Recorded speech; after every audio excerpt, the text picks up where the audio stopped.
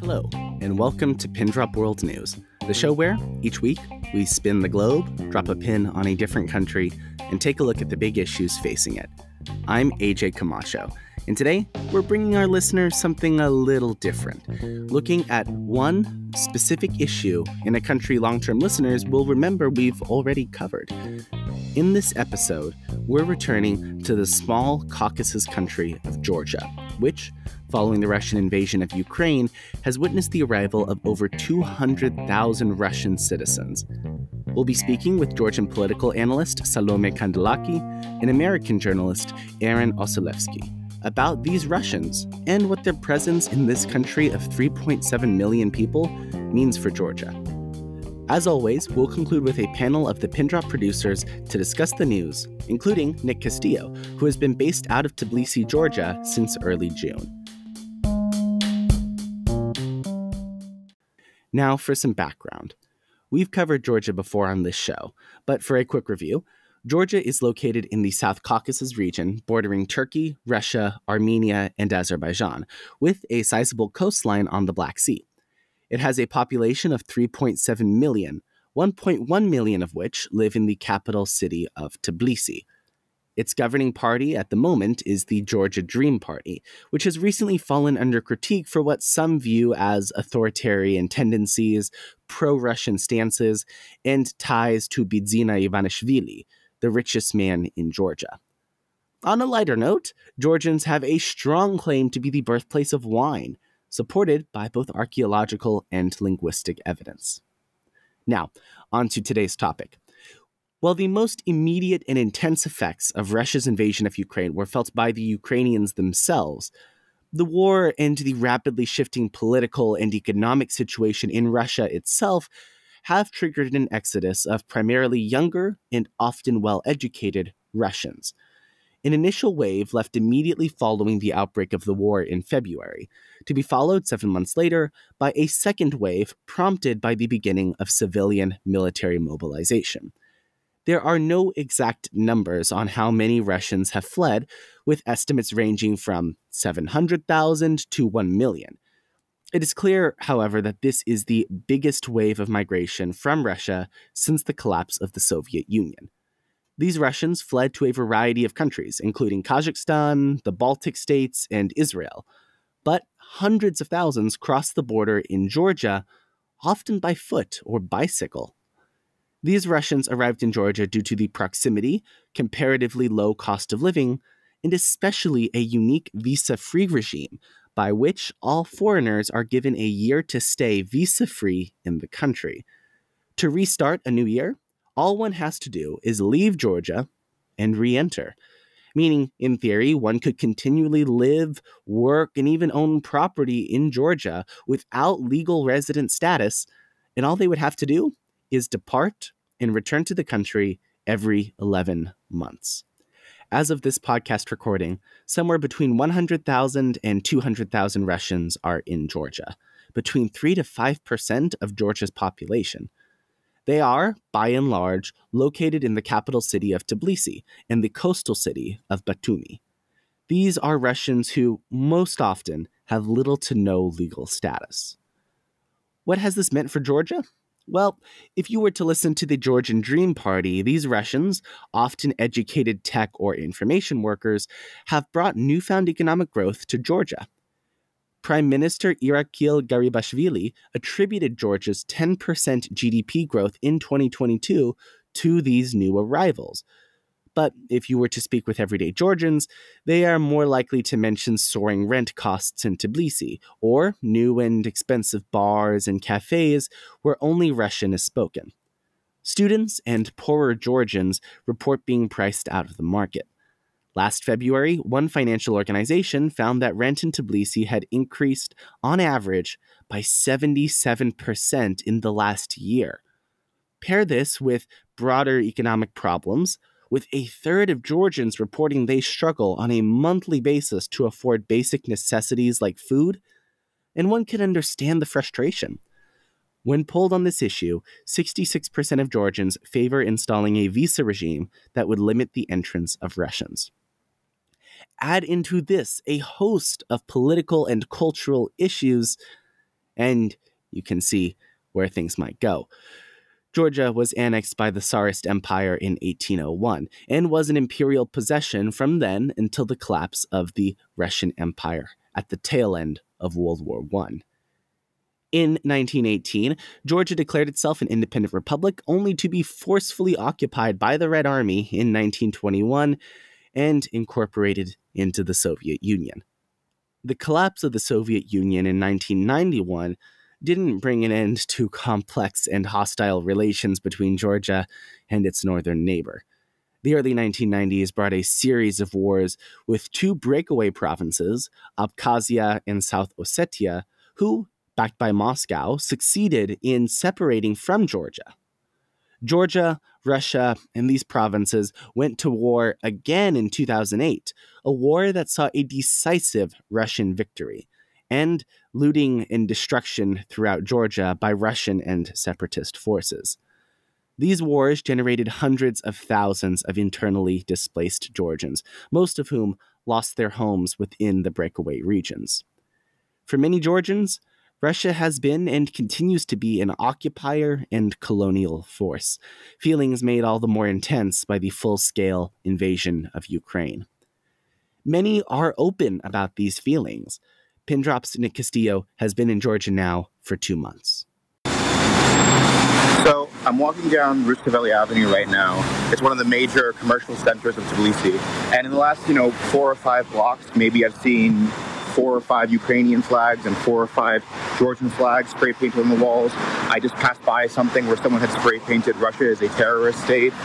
You see this kind of stuff constantly in Tbilisi. There's anti-Russian graffiti everywhere. There's pro-Ukrainian and pro-Georgian graffiti everywhere. And it really is something that is representative of the broader perspective people here have in Georgia.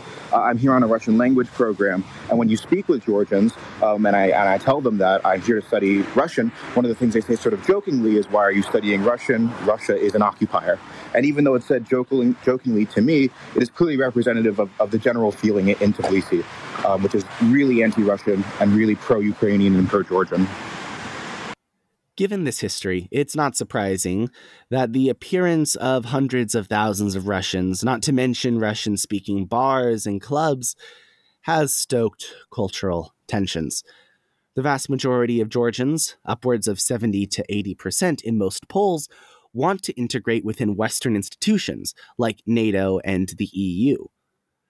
But for many, especially the young, the arrival of so many Russians not only brings back memories of what they consider a colonial period, but strengthens ties to a fundamentally hostile state. Take, for instance, the Russian language. Even though it has declined since the Soviet Union, in 2012, 37% of Tbilisi residents reported Russian fluency. Almost all older Georgians are capable speakers, as are a significant number of young people. Especially for the younger generation, this is not only impractical compared to, say, English, but a culturally painful fact representative of colonial and oppressive experiences. Georgia had steadily been moving towards English as the dominant second language, but the arrival of so many Russians seems to have brought Russian back to the streets of Tbilisi. Then there are the Russians themselves. Over 100,000 are now in Georgia, a fact that begs further questions. How do these Russians perceive the role of their country in this region? How are they politically organizing, in some cases, against their home country? Will they stay in Georgia long term? And what will the implications of that be? To discuss all of these political, cultural, and economic issues, we now take you to our guest interviews. Salome Kandelaki is a project coordinator and policy analyst at the Georgian Institute of Politics. She is currently a doctoral candidate in political science at Tbilisi State University and is an invited lecturer at the European University, Georgia. In December of 2022, alongside Dr. Corneli Kakachia, she published a policy memo titled The Russian Migration to Georgia, Threats or Opportunities. PINDROP co-producer Nick Castillo spoke with her about the economic and political impact of the Russians on Georgia.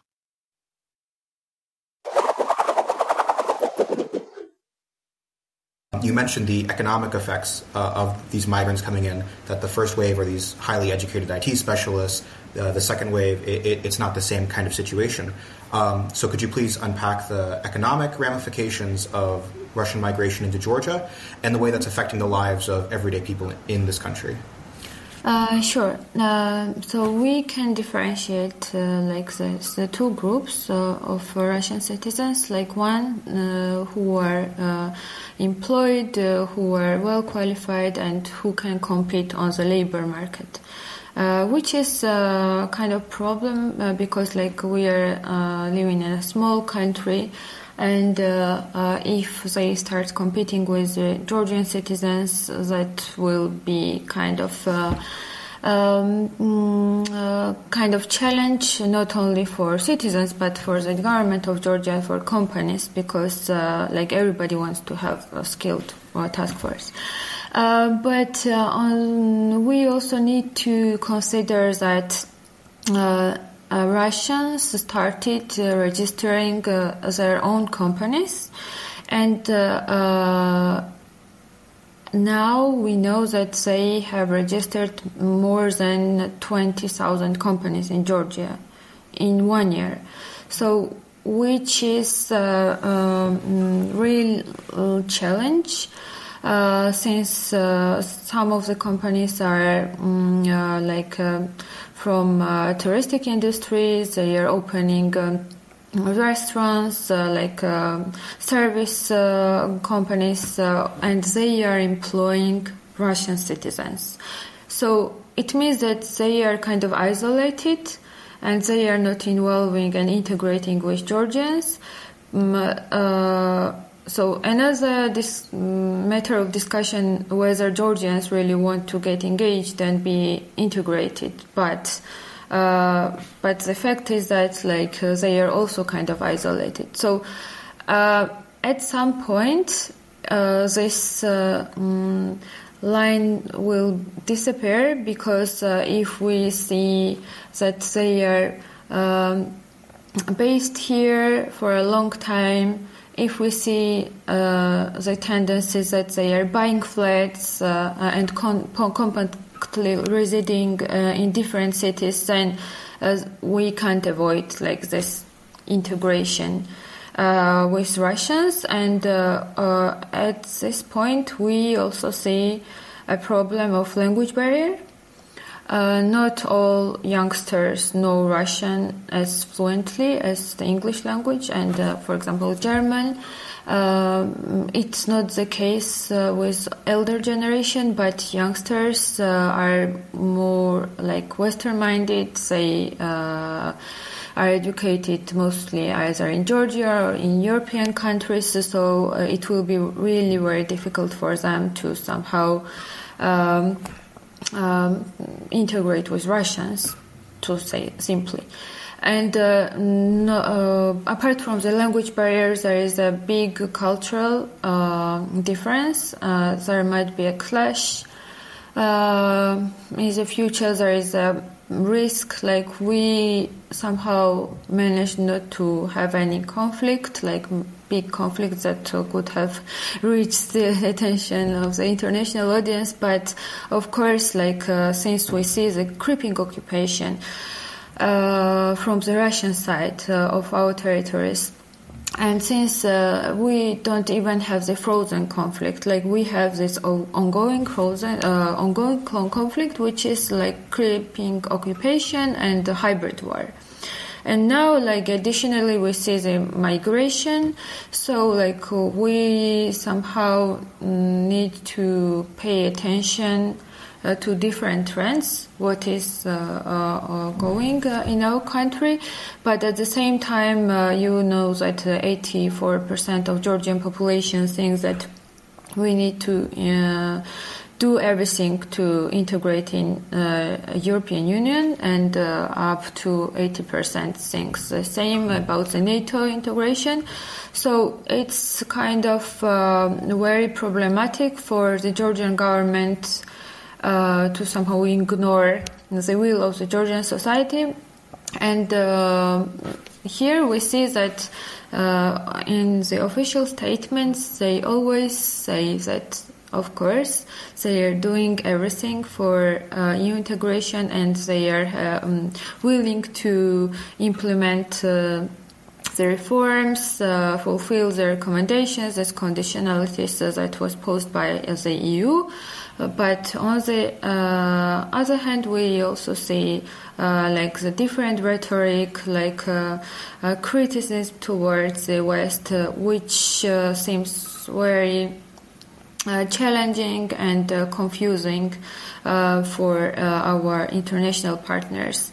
So at some point, people might think that we are really in danger. We also face a military threat that might come from Russian side, and that's why, like, our government tries to somehow be more moderate and balanced. But at the same time, we see the criticism and cutting the ties with Ukrainian government and some partners, for example, like hatred towards the European parliamentary members, like who were just criticizing like governmental steps, and then like backwards, like the government was criticizing them. So it's kind of very tricky situation, confusing for like expert community, for Georgian society, and politicians who are mostly basically the opposition parties. Most of them are, as they declare, pro-European. So that's why they have visited Brussels during this 1 year many times. They were in Ukraine at least twice. They sent humanitarian aid, bought some cars for like ambulance, like emergency purposes. So we see that like the society and opposition is very solidar towards Ukraine, and they try their best. As for the government of Georgia, they also send the humanitarian aid to them, but we also see that like they're accepting so many Russian citizens. We already have here more than 100,000 Russians who are based, like who not the ones who are coming from time to time and leaving, but the ones who stayed here in Georgia. That becomes a tendency, and especially after opening the direct flights, renewing this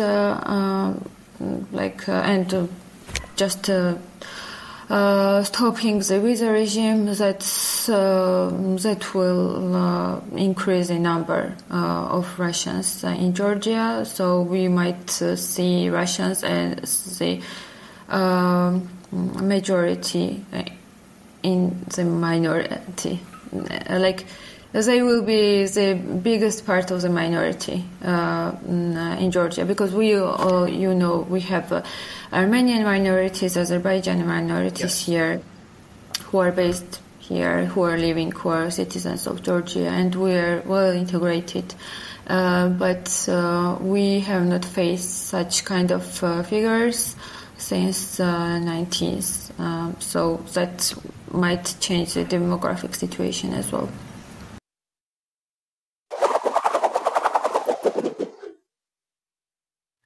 Now we turn to our second guest interview. Aron Ouzilevski is a researcher, writer, and journalist with an expertise in the former Soviet Union. Currently, he is a research and writing fellow at the Institute of Current World Affairs, where he focuses on Russian immigrants who left their country after the invasion of Ukraine. In the past, his work has appeared in publications including The Guardian, The Economist, and The Moscow Times. He has recently published a variety of pieces on Russians abroad, primarily in Georgia. We spoke with Mr. Ouzilevski for a more bottom-up view of this group of Russians.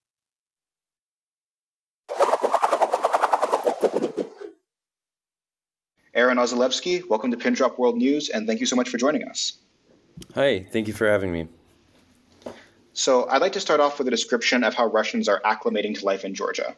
Are they finding work? Are they finding apartments? And in your reporting, do you find that Russians are building a stable and even potentially long-lasting lives here? I think I'll start off with the last point. For many, Georgia became a very an immediate destination for a lot of Russians right after the war began, and then subsequently after the September mobilization was announced, because of its visa-free regime. So Russians, and this applies to me as an American, we can stay there for a whole year without a visa, as long as Russians cross the border and then come back at any point during their stay, and the cycle starts again. So I would say that for many, because it's so hard to get residency status there, because the job market in Georgia is quite small, many view it as a kind of waypoint to other destinations, primarily Europe. But to enter Europe, people first need to apply for various visas. So I was just in Germany, and I met a number of Russians who were there on freelance visas, and as well as humanitarian visas. I'm currently in Vilnius, where I'm writing about political exiles here, who are also have been granted humanitarian visas as well, or journalist visas. And I think the contrast between the emigres in Western Europe and the emigres currently in Tbilisi is quite strong, because once they enter Europe, they sort of feel a sense of security. They've been granted legal permission to stay in this country. They can work freely, whereas in Georgia the situation is quite in flux, and because of how small the country is, Russian emigres in Tbilisi have formed a noticeable presence, but they are almost a totally separate community from the local Georgians. They open their own establishments there, which are only frequented almost exclusively by Russians, and they kind of spend most of their time in their own social circles, and the particular type of emigre that comes to Georgia, and I want to say a disclaimer that these are primarily the people I've written about.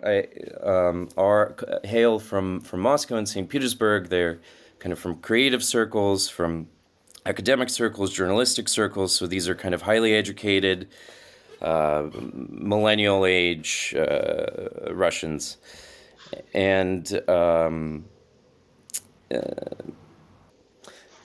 do you find that they're finding apartments well? Do you find that one of the things you hear about is that Russians are, a lot of them are IT specialists who come to Georgia and continue working for companies based out of Russia. Are you finding that is mostly the case, or are they finding local work as well? What's the dynamic there? Yeah. So no. There's been no. I've heard very few cases where people have found local work, and that's correct. That a lot of them are also IT specialists. Something I think like 50% IT and 50% sort of this greater creative class. And a lot of them continue to work on the Russian market, and they are finding apartments, but their presence is drastically increasing the rent, which kind of adds to the hostility from the locals. Factor in the colonial history of Georgia as part of the Russian Empire, and then the forced Soviet occupation. And kind of this creates animosity, especially younger Georgians who are now beginning to find a sort of political voice and an identity of their own, separate of the Russian influence. Seem to be the ones that harbor the most resentment and skepticism towards the arrival of Russians en masse. I keep coming back to this term, but I think it's a good one to sort of characterize this current wave of Russian immigration in general, not just in Georgia, but abroad. And the term is kind of awkwardness. and I think this stems from kind of two major things. The first is that their status is quite vague. They're not necessarily all exiles unless they were political activists who fled even before the war. Because the borders are still open for them to return, unlike Soviet emigres who had to completely sever all ties with the country and had to forfeit their passports. These immigrants even maintain economic ties in a lot of ways. Yeah, exactly. They maintain economic ties. Some even pay taxes, to a government that is waging a war, and this creates a further ethical dilemma. But it's so hard to sever from their job, especially if they're in a place like Georgia or Armenia, where there's very little opportunities for local work. But yeah, there's this sort of vague status surrounding their current position, and there's no real tangible immediate threat to their danger. In theory, they could all return to Russia. Because, insofar as they don't speak out against the war, they can continue to live out their lives if they put blinders on. And in fact, many do. I know, quite a number of people who work in production, for example, videographers who have had to come back to Moscow or St. Petersburg for a month for a shoot. And it's always a very strange experience for them because they come back, they made this sort of conscious decision to leave. They disagree with the country's politics, but then they return for a month for work, and they come back to a country where they see propagandistic posters, military recruitment centers all over the city, and they kind of feel that everything is changing. But again, there is no real threat to their lives. They haven't really been displaced yet. This can all change, obviously, in the future. And even men, even after mobilization, men, because of how dated the military recruitment system is, a lot of these recruitment centers rely on paper format. Nothing is digitized. And so young men, even those who have gotten draft notices, they just can continue to live in Russia as long as they don't show up at a draft center. It's not like they're grabbing people from the streets. So if they have the sort of resources, they can freely continue to live and remain there. As opposed to Ukrainian refugees they are running from something very concrete. They are running from, there's an immediate danger to their lives. They're running from an imperialistic force that is invading their country and destroying their homes. I would say even another sort of wrinkle in that is that the people coming to Georgia are not even the people most susceptible to forced conscription, which are the people who are in the provinces and in the poorer regions of the country, not the highly educated Petersburg and Moscow intellectual class. Right, exactly. When out of these circles, I know quite a number of people, and I still have not heard of a single case of somebody getting sent out to the war. And whenever I ask people if they know someone, the answer is usually yes, and I ask who, and it's some distant relative, cousin's stepfather who lives somewhere out in Udmurtia Republic. So, yeah, typically it's these lower income working class people who get drafted most often. Do you get the sense that this is something I've sort of picked up on from reading the writing by Russians and watching Russian YouTubers who are now in Georgia or other countries, that a huge part of them leaving is less about the immediate danger of conscription and more about the fact that in this hyper-militaristic culture, of course, there is the threat of conscription. That shouldn't ever be ignored. But in this hyper-militaristic culture, this very authoritarian and conservative state, they just see absolutely no future for themselves as sort of a more liberal-oriented creative class. Is that the impression you get from a lot of Russians that you speak with? They just see no future for themselves in Russia? Yeah, certainly. I mean, a lot of these people have also made posts on Instagram. I mean, they want to vocalize their support for Ukraine. They want to express their disagreement with their country's politics, and they can't do that freely in Russia. And so I think it's also a kind of a sense of guilt that's kind of forced them out. And yeah, I mean, there's really this is, again, with the contrast with Ukraine, there's a kind of clear A to B, right? If Ukraine wins the war, victory needs to be achieved. That's the clear and concise goal. And once that's achieved, there's possibility for a greater future. Ukraine will receive lots of investment from the West. It will become this new geopolitical force. Whereas for Russians, it's very unclear. Obviously those who have left don't want their country to win the war, but what happens if it loses, right? Is there going to be a power vacuum? What we just saw happen 2 weeks ago with the Prigozhin rebellion, attempted rebellion that didn't really manifest into anything beyond, a lot of memes and more confusion about what's next.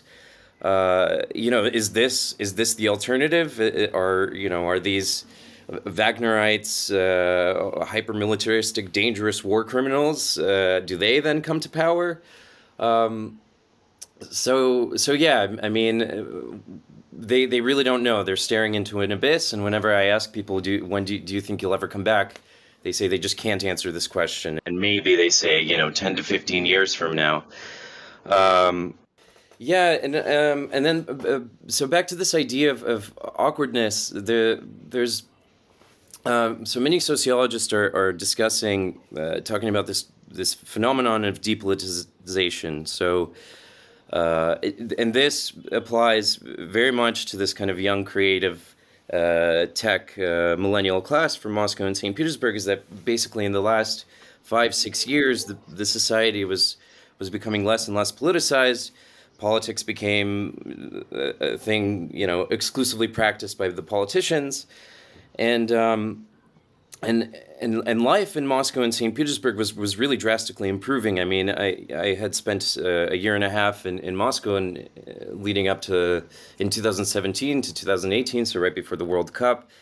And it was a very clean, a very comfortable city. There were, all these new small businesses starting up. There was this gig economy with Yandex, this major Russian tech corporation. There were delivery services. There were, gourmet products. There were vegan cafes. And I think kind of between this millennial urban class and the government, there was this sort of unspoken social contract that after 2011 and 2012, these were the Bolotnaya protests, they were called, the biggest protests against Putin's claim to power that the country had seen since Putin became president in the year 2000.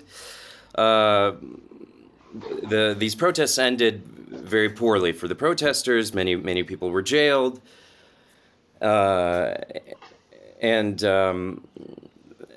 basically, there was this unspoken social contract that listen, like if you don't step into politics, your life will still improve, and many people had different career opportunities, and often with kind of developing countries, there's this idea that but we're not gonna stay here our whole lives. The end goal is to emigrate somewhere to the West, to the United States.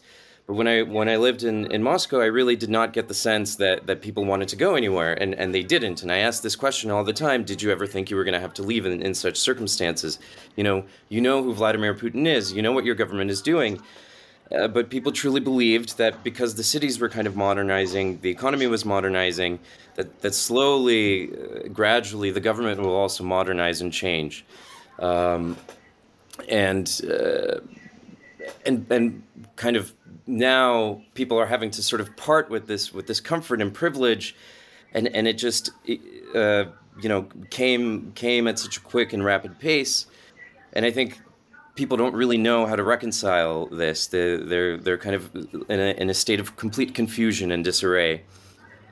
I'd like to pivot a little bit back to Georgia in particular, and talk about what the kind of reactions I'm hearing in Georgia from Georgians as an American, which is a mixture of that a lot of Georgians are feeling entitlement or ignorance coming off of the Russian story.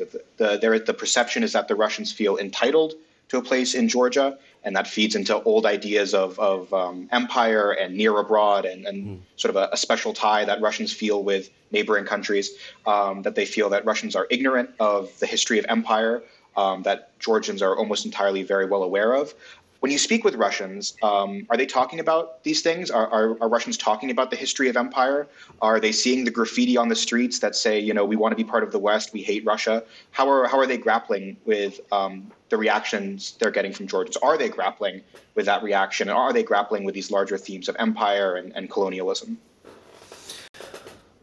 I think we can invoke again this idea of depoliticization because these subjects were just never discussed in school. The fact that Russia was a colonial empire, and so in the education system, this was never touched on. I mean, in universities in the United States, there's so much critical discourse about the role of the West and the role of the United States, and kind of in its own imperialistic expansion.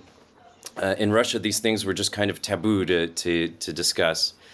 I'm suddenly seeing all of these new publications created by Russians that are devoted to decolonializing Russia,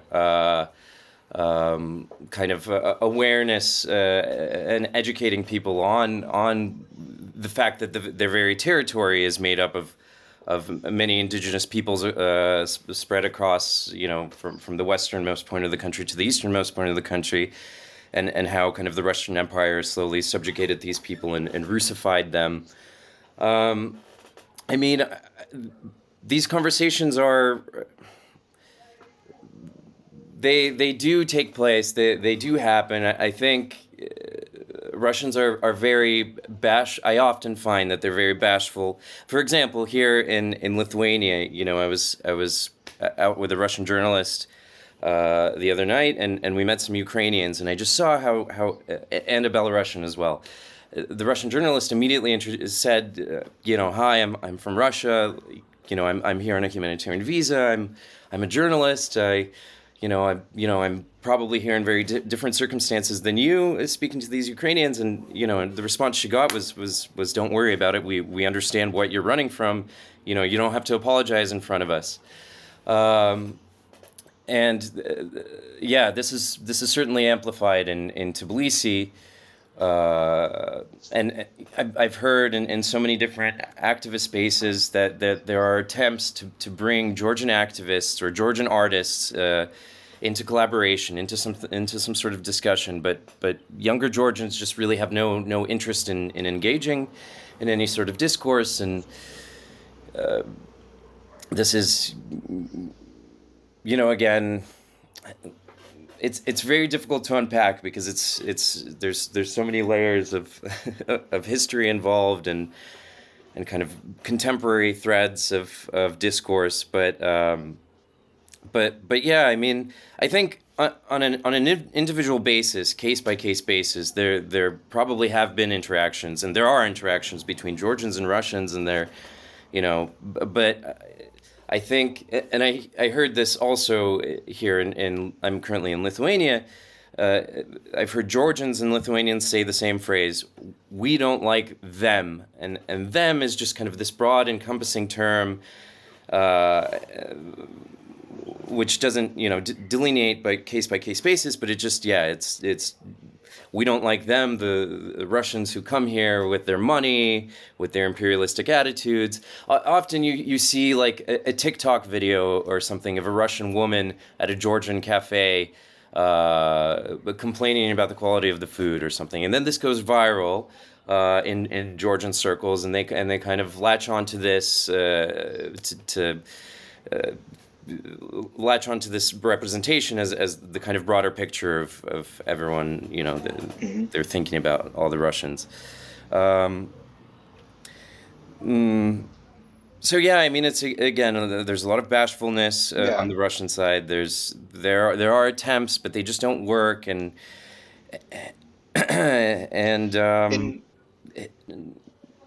we've talked a lot about depoliticization, but your writing does touch on political activity by Russians in exile. I'd like to turn to a couple other examples that I think are really fascinating, but specifically in Georgia, of the political organization you've written about, what kind of stuff are you seeing? Yeah. So from the very start of the war, so let's scale back to actually 2019, really. is when kind of the Russian emigration to Tbilisi began. It first started with a lot of creatives who were kind of bored with their life in Moscow, musicians, and there was kind of an up-and-coming, kind of booming cultural scene in Tbilisi, and these Russians came and kind of wanted to be a part of that. There was even a venue that was opened by Moscow emigres in collaboration with local Georgian artists. It was called Budka, and unfortunately it closed down because of the pandemic. So that was kind of the very first wave, was these kind of creative artists. Then in 2021, before the war, Russia was the Kremlin was really beginning to crack down on civil society, and in hindsight, many now say that this was probably in preparation for the wars. They wanted to jail or squeeze anyone out of the country that would try to lead some sort of movements in opposition to the war. So this began with Navalny's poisoning, and then the Navalny organization was labeled extremist, so all the Navalnyites had to leave, and then several other major civil society organizations were labeled undesirable, which meant that they were, subject to fines and potential imprisonment. And some of the civil society activists I had spoken to, like, for example, Anastasia Burakova, she's the founder of this organization called Kovchek, which is funded by the exiled oligarch, political opposition leader Khodorkovsky. Kovchek helps Russians flee their country right now. But basically, she told me that prior to the war, the authorities sort of began to hint that she has, a 2-month window in which she can leave. Otherwise she will then face further legal persecution. So Tbilisi became a major destination in 2021 for Russian political activists, for civil society workers and journalists as well.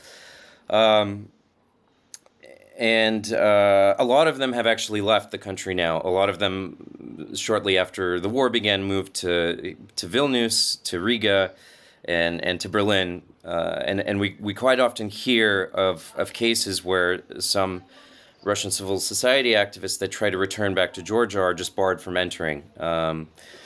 Yes. And so there were already a lot of political activists to begin with, and then kind of the February wave, as we call them, who came immediately after the war, were people who made the sort of conscious political decision not to remain in Russia and came to Tbilisi en masse. And immediately there were all sorts of initiatives, mostly geared towards helping Ukrainians. So there was this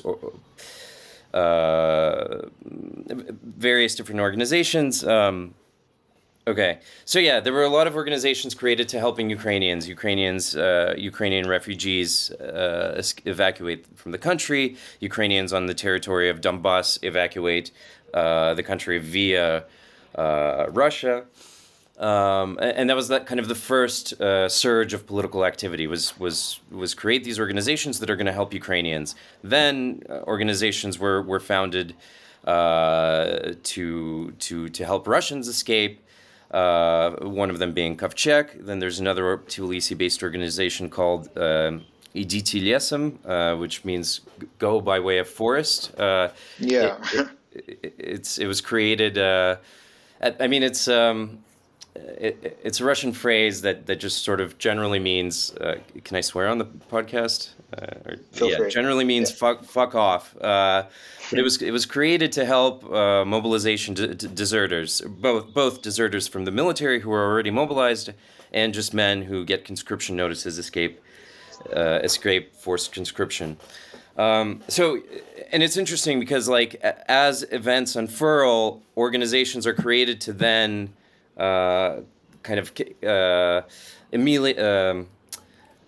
organizations are, as events unfold, organizations are then created to kind of adapt to these new events, right? So if the first thing was we must help Ukrainian refugees, then there were organizations that were helping Russians leave, and now there are organizations being created that are helping draft dodgers.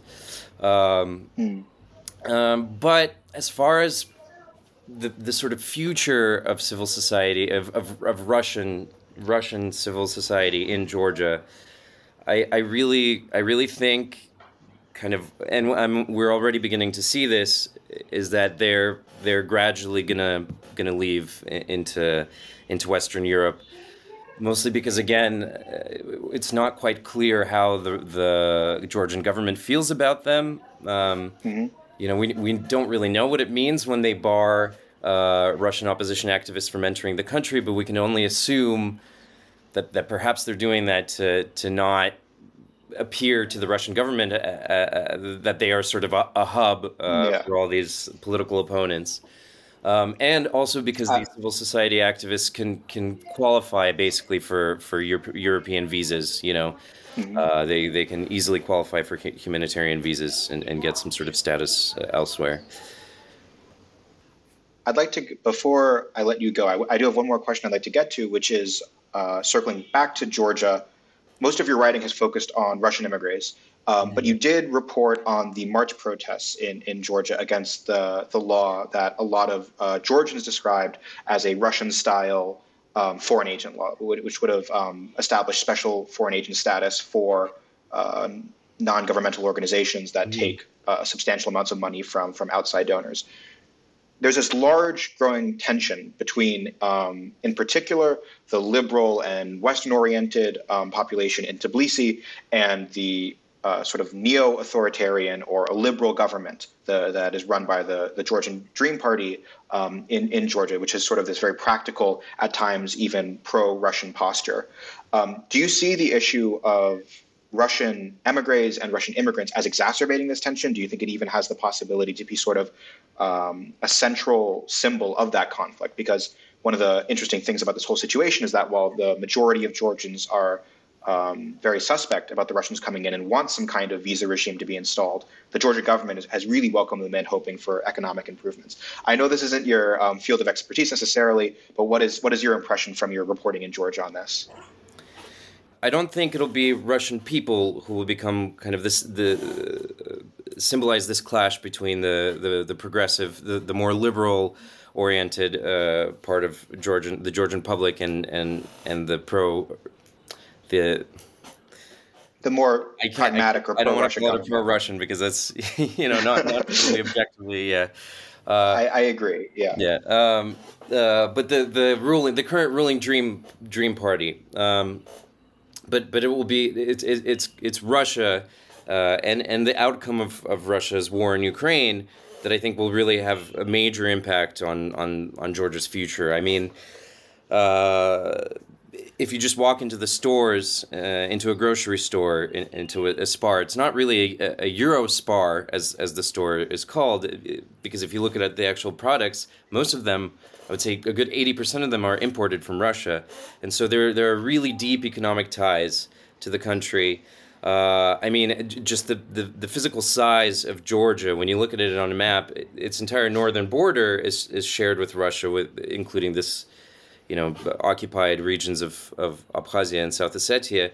And, right above it is just this behemoth of a country that can just, engulf it at any moment. So I really think that a lot of younger, liberal-oriented Georgians are really supporting Ukraine because, if Ukraine wins, Georgia can then, lean into whatever this new kind of Ukrainian geopolitical force that could result, that could, come about as a result of victory, because otherwise, it's such a small country. It can't really rely on its own economy. It can't. So, and I think some civil society activists I spoke to are convinced that the Georgian Dream party, like the Russian government, were kind of aware that Russia was going to invade Ukraine and thought that the war would end in 4 days. And then eventually, they could become part of this greater kind of geopolitical faction at the center of which is Russia and, and the other neighboring countries, Armenia and as well as the Central Asian countries. But there's no empirical evidence to this. No, nobody knows really what the Georgian Dream is thinking. People, some of it's kind of some of the people who try to rationalize the Georgian Dream's decisions say they're really just trying to play on both stools because they don't really have a choice. The Georgian Dream has really weaponized the trauma of the 2008 Russo-Georgian War, and often label their opponents as the party of the war. So they say, ironically, they say, "What do you want us to open a second front?" Or whenever the European members of the European Union criticize Georgia for dragging its feet on the European integration process. They say, what do you want us to do? Do you want us to step into armed conflict with Russia? I think it was during the holiday period over New Year's. The slogan of Tbilisi was "Tbilisi, the city of peace." So they're kind of really leaning into Georgia becoming the sort of, I don't know, avoiding conflict and. As far as the Russian people, as the Russian emigres, it's difficult to say. I mean, how many will remain in the country? Can tensions increase? I mean, they certainly can. I think again that the status of Russians in Georgia will also be determined by what happens on the front with Ukraine. I think if I can't speculate further. Yeah, like many other things in European and Eurasian geopolitics, the front line in Ukraine is the defining variable. Yeah. I think we'll leave it at that. Aron Ouzilevski, thank you so much for this conversation. Yeah, thank you for having me.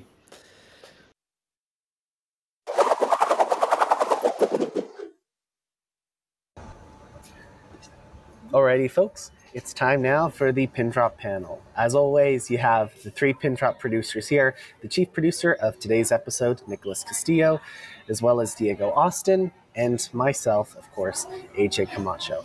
I'm going to straight off hand it over to you, Nick. This was your episode. Why don't you start us off with a nice question? Yeah, sure. So one of the main themes I kept coming over again and again in my reading and in my interviews for this was sort of an awkwardness, that there's a huge awkwardness with how to talk about this community, these Russians in Georgia. People don't know whether to talk about them as simple draft dodgers or as political refugees. Their relationship with Russia is really complicated. So I thought this would be a cool way to engage with us, to talk about that awkwardness, to talk about the extent to which this might be a unique migration in even human history, and sort of start from there about what we think is unique about this, what we think is interesting in that awkwardness.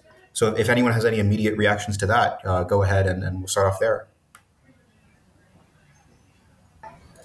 Yeah, I guess in terms of immediate reactions, it does strike me as rather unique in a lot of ways of being, these people that come from a regime that is so despised by the Georgian people. And for that matter, not just Georgia, but other places where they end up going. Turkey might be another example. The people there are generally not the friendliest towards Russia. And I know there's a rather significant diaspora that's gone there since the war started. Equally, I see to some extent a parallel, and Diego might have some thoughts on this, with Cubans going to the United States during the Cold War. Not in the same way that they have been, faced such a great degree of, resentment for being sort of entitled, as a lot of the Russians are in Georgia, but to the degree that they're leaving a very politically and ideologically charged enemy of the country that they are now in. I would say arguably the Cubans in America, although it's too soon to say, have seen a much greater success, at least in areas like Miami. They've been more welcomed, perhaps. But, historically, that's been very on and off, and depends a lot on the area of the United States they've gone to. Well, I mean, as someone who grew up in Miami, at least, I can't really speak for Cubans in other cities, but in Miami, I see the parallel in the sense that people were escaping from an authoritarian regime, but honestly, not so much in the reception, because Cubans are on a large scale very proud to also be American, and they came to America as a country that it wasn't just, oh, we have to leave Cuba, I guess we'll go settle in this country. It was very much a country that Cubans like wanted to go to, and I suppose Cubans align with the values a lot. And at least in Miami, we haven't really had any friction with Americans. The bigger parallel I see is actually Estonia, because Estonia had a somewhat similar situation where they had a bunch of they didn't really have the best relations, I suppose, with the Soviet Union and its legacy after its collapse, and they now had this big Russian population that did not really share their same culture. And it kind of led to movements to, for example, I think they said at one point, you cannot become a citizen unless you learn Estonian. And maybe like there was a drive to get the Russians to align more with Estonian values and culture, it seemed. And I kind of see a similar situation in Georgia, where it's a country that was in the Soviet Union, and a lot of the population doesn't really have the best perception of the Soviet Union. And now you have this big Russian influx for different circumstances in Estonia. This time it's people fleeing a war to not get drafted, but there is a lot of tension with that. And I think you said like maybe a feeling that people are entitled or something. Yeah. And Nick, I think you might be able to speak more specifically to that since you've been there for a couple months now. Yeah. I mean, I like both of the examples that you guys are getting at, because I think they both speak to, I think there is a meaningful comparison to be made, but in very different aspects of the situation with the Russians. I think in terms of like what you're talking about with Estonia, the role of historic memory of the Soviet Union, that disagreement about what was the Soviet Union. Was the Soviet Union a colonial empire that all these smaller peoples were sort of crushed underneath? Or was the Soviet Union this like large brotherhood of nations that happened to be centered in Moscow? So that kind of debate that happens a lot of the time between Russians and people from countries like Estonia and Georgia is relevant in both cases. But I do think the Cuban example is good also in that it's really the government in a way pushing this. We can talk about the fact that the majority of Georgians are pretty uncomfortable with, 100 to 2,000 Russians showing up on their doorstep in their country. But the government's really for it. The government's welcomed these people in. The government's even made it a little easier by resuming commercial flights between Russia and Georgia, which for years had not happened and was a pretty big controversy when it was resumed. I'll say also just in terms of one of the things that strikes me as the most unique about this is the digital aspect. This might be the first like mass digital exodus. And I mean that in a few ways. These guys, the people coming to Georgia, are some of the top creative and intellectual class of Russia, which means they're going to be way more online than people who might have been fleeing wars like Syria or Libya. They might be, and not that they're using the internet more, but that they're more tapped into like digital infrastructure. Things like online companies, things like IT companies, which is where a lot of these where a lot of the Russians work. Things like publications that a lot of these Russians who are coming to Georgia work for. These are very online people, and they're able to maintain a lot of ties digitally. And because there is not a hard border between Georgia and Russia, the awkwardness of your attachment to Russia is really amplified. I think, one of the stories that struck me the most was something that is in my interview with Aron Ouzilevski. He tells the story of a Russian who's a film producer or a filmmaker, and he comes to Georgia after the war starts, and he's here for months, and then he goes back to Russia for a shoot for 2 weeks, and he comes back to Georgia right afterwards. That couldn't happen with like a Cuban refugee or something, in part because that kind of digital infrastructure isn't there. So the Cuban refugee can't find a job in Havana for the weekend, but also because politically it would be impossible. And so really the digital aspect, I think, amplifies this alongside the political aspect. It makes it a very awkward, very shaky situation. I have a question about sort of the reception that Russians get in Georgia, because it seems like Georgians are quite divided. And from my, I guess, limited knowledge of Georgia, it seems like there's sometimes some discrepancies between measures the government takes and how a lot of the population feels. I mean, we saw this, the big thing in the news months ago is the Foreign Agents Law, where Georgia tried to pass the Foreign Agents Law and led to these mass protests. So what are it seems like Georgia's very divided on how they perceive Russia and Russians. Like, are there any fault lines along which this happens, like ethnic or like class or something? Like, is it part of any wider division in Georgian society? So from my reading, one of the things that you come across is there is some division by age. Younger Georgians tend to be a lot more hostile, and younger Georgians tend to be a lot more hostile in particular to the public, to the renewed place of Russian culture and Georgian public life. For young Georgians, they've spent years learning English, they've spent years learning about the West. They don't feel that Russia is relevant to their lives in any way except for the fact that it is occupying 20% of their country. That's a bit different than older people who, in a political sense, usually do have anti-Russian attitudes, but they're more comfortable with Russian culture because they grew up during the Soviet Union. There's some baseline familiarity between the Russian language and things like that. But by and large, I'd say, especially in a place like Tbilisi, the entire population tends to be pretty hostile to Russians. The real dividing line is between the population, and in particular the urban population, and the government. That the government is very in favor of bringing these migrants in because they think it's going to boost the economy. And the population is opposed because they see it as raising their cost of living. It touches on some really sensitive cultural issues. They're concerned about security. That's really where the fault line is between the government and the population. And I'll say, as longtime listeners of the show will know, PINDROP covered Georgia before some time ago. And I did a lot of work on that episode, although I've done relatively little on this one. And something that came up time and time again then, and that has come up in this episode, is this division between the government and the people. And, back when I did that episode, the focus was largely on the European Union, for example. People, very pro-EU, government, more pro-Russia. This just has me wondering, is the issue of Russian immigration just going to be one more issue? And could it eventually be that straw on the camel's back that leads to some sort of a really mass backlash against the government? I don't know if I think it will, but it seems like a prominent enough issue in an already major division that it could be. I mean, the experts I've spoken with are a little suspect of that. They think the real issue is Russia itself, that's really the defining issue. But there is a part of me that wonders about the Russians, because I think that they're going to be here for the long haul. I think most of them probably will be.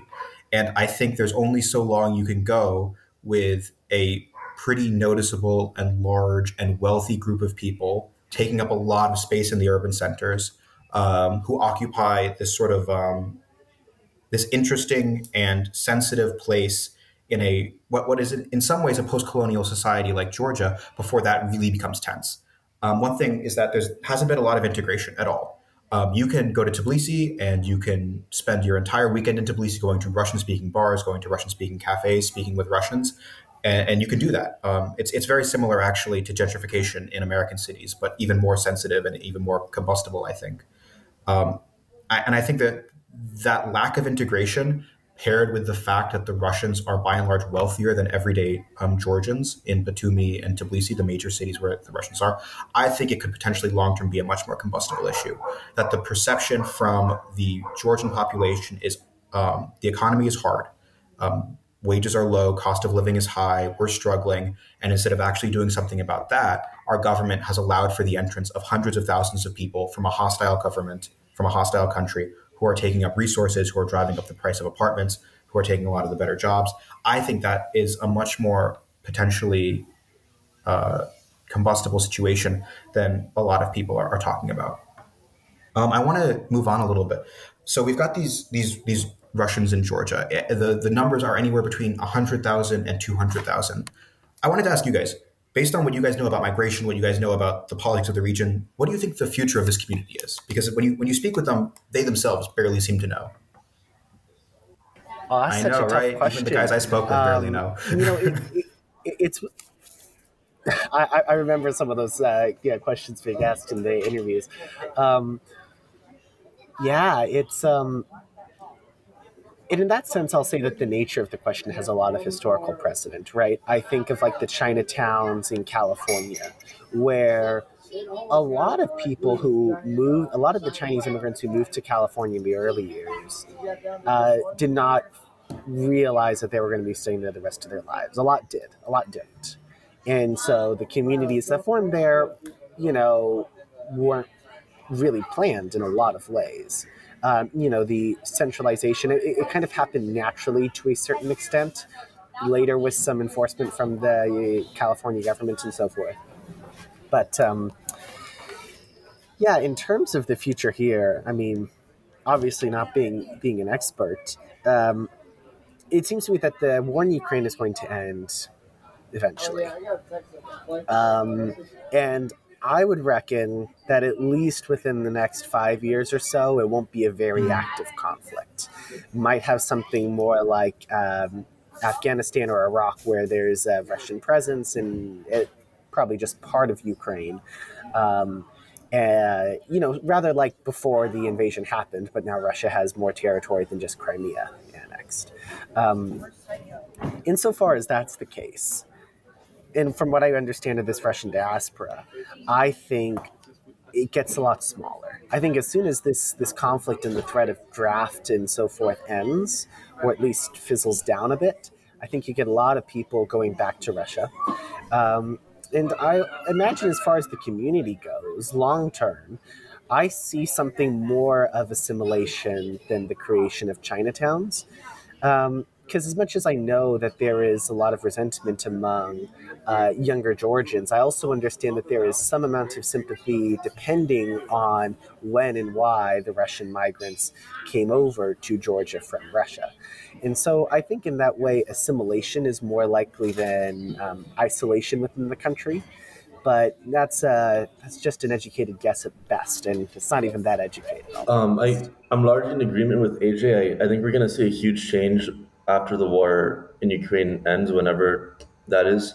I've had some experience talking with Russians who fled from the war, and a lot of times it's been, men of military age who just don't want to get drafted. I mean, my big experience with this, long story short, I was driven around northern Iraq for 2 days with some Russian guy I met on Reddit, and this guy Sergey, he was like, yeah, well, I was going to get drafted into the army, so I fled the country and I drove from Moscow to Iraq, and now I'm just kind of starting this tourism business. But it seemed like he didn't really he didn't really want to be in Iraq or out of Russia. He just felt like he couldn't reasonably go back there and expect to live his life because he's going to get drafted into the army. And I don't know how Russians feel about this in general, but he was pretty anti-Putin.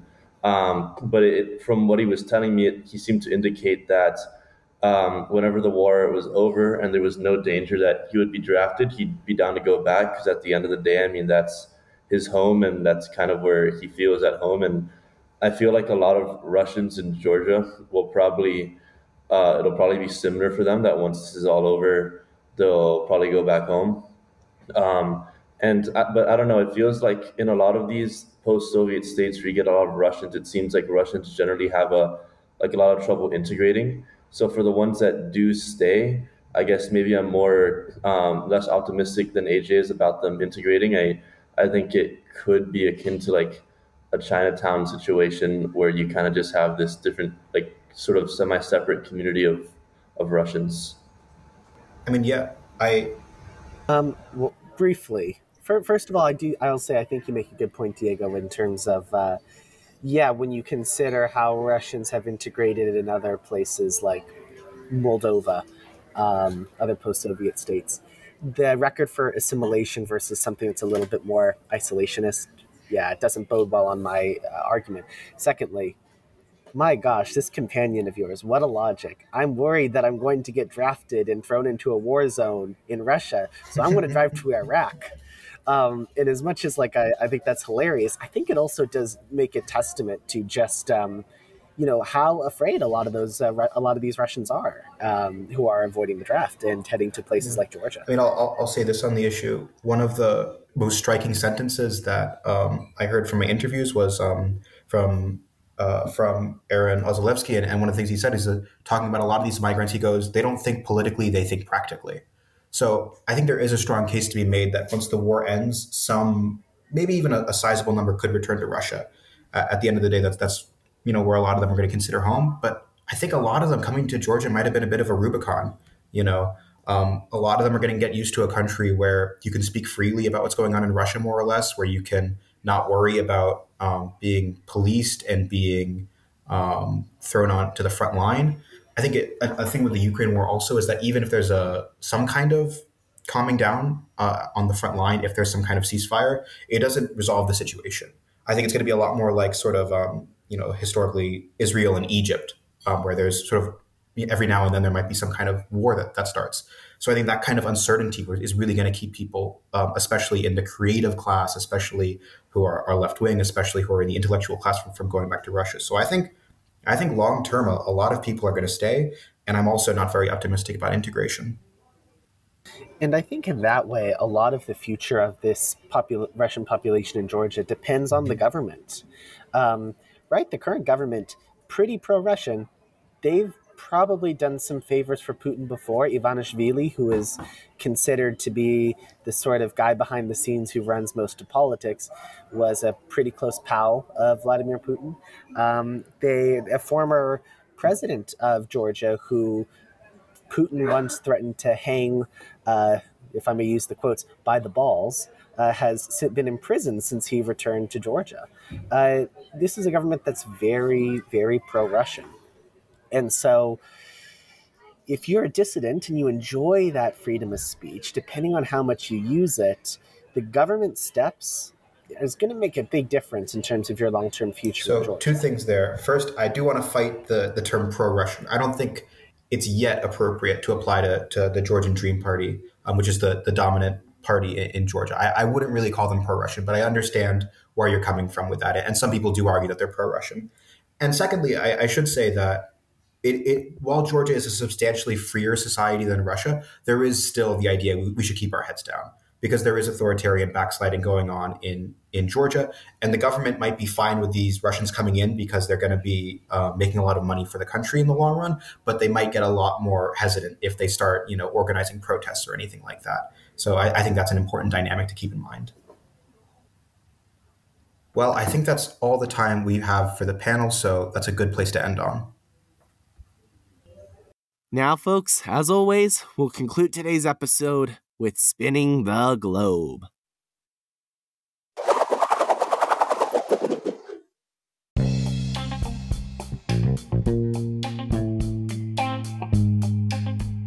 And our pin has dropped on Israel and Palestine. So, make sure to check your podcast app next Tuesday to hear the latest news, insights, and analysis surrounding one of the most requested topics in PINDROP history, Israel, Palestine. If you want to make sure new episodes of PINDROP are downloaded to your device automatically, make sure to follow or subscribe on your podcast app.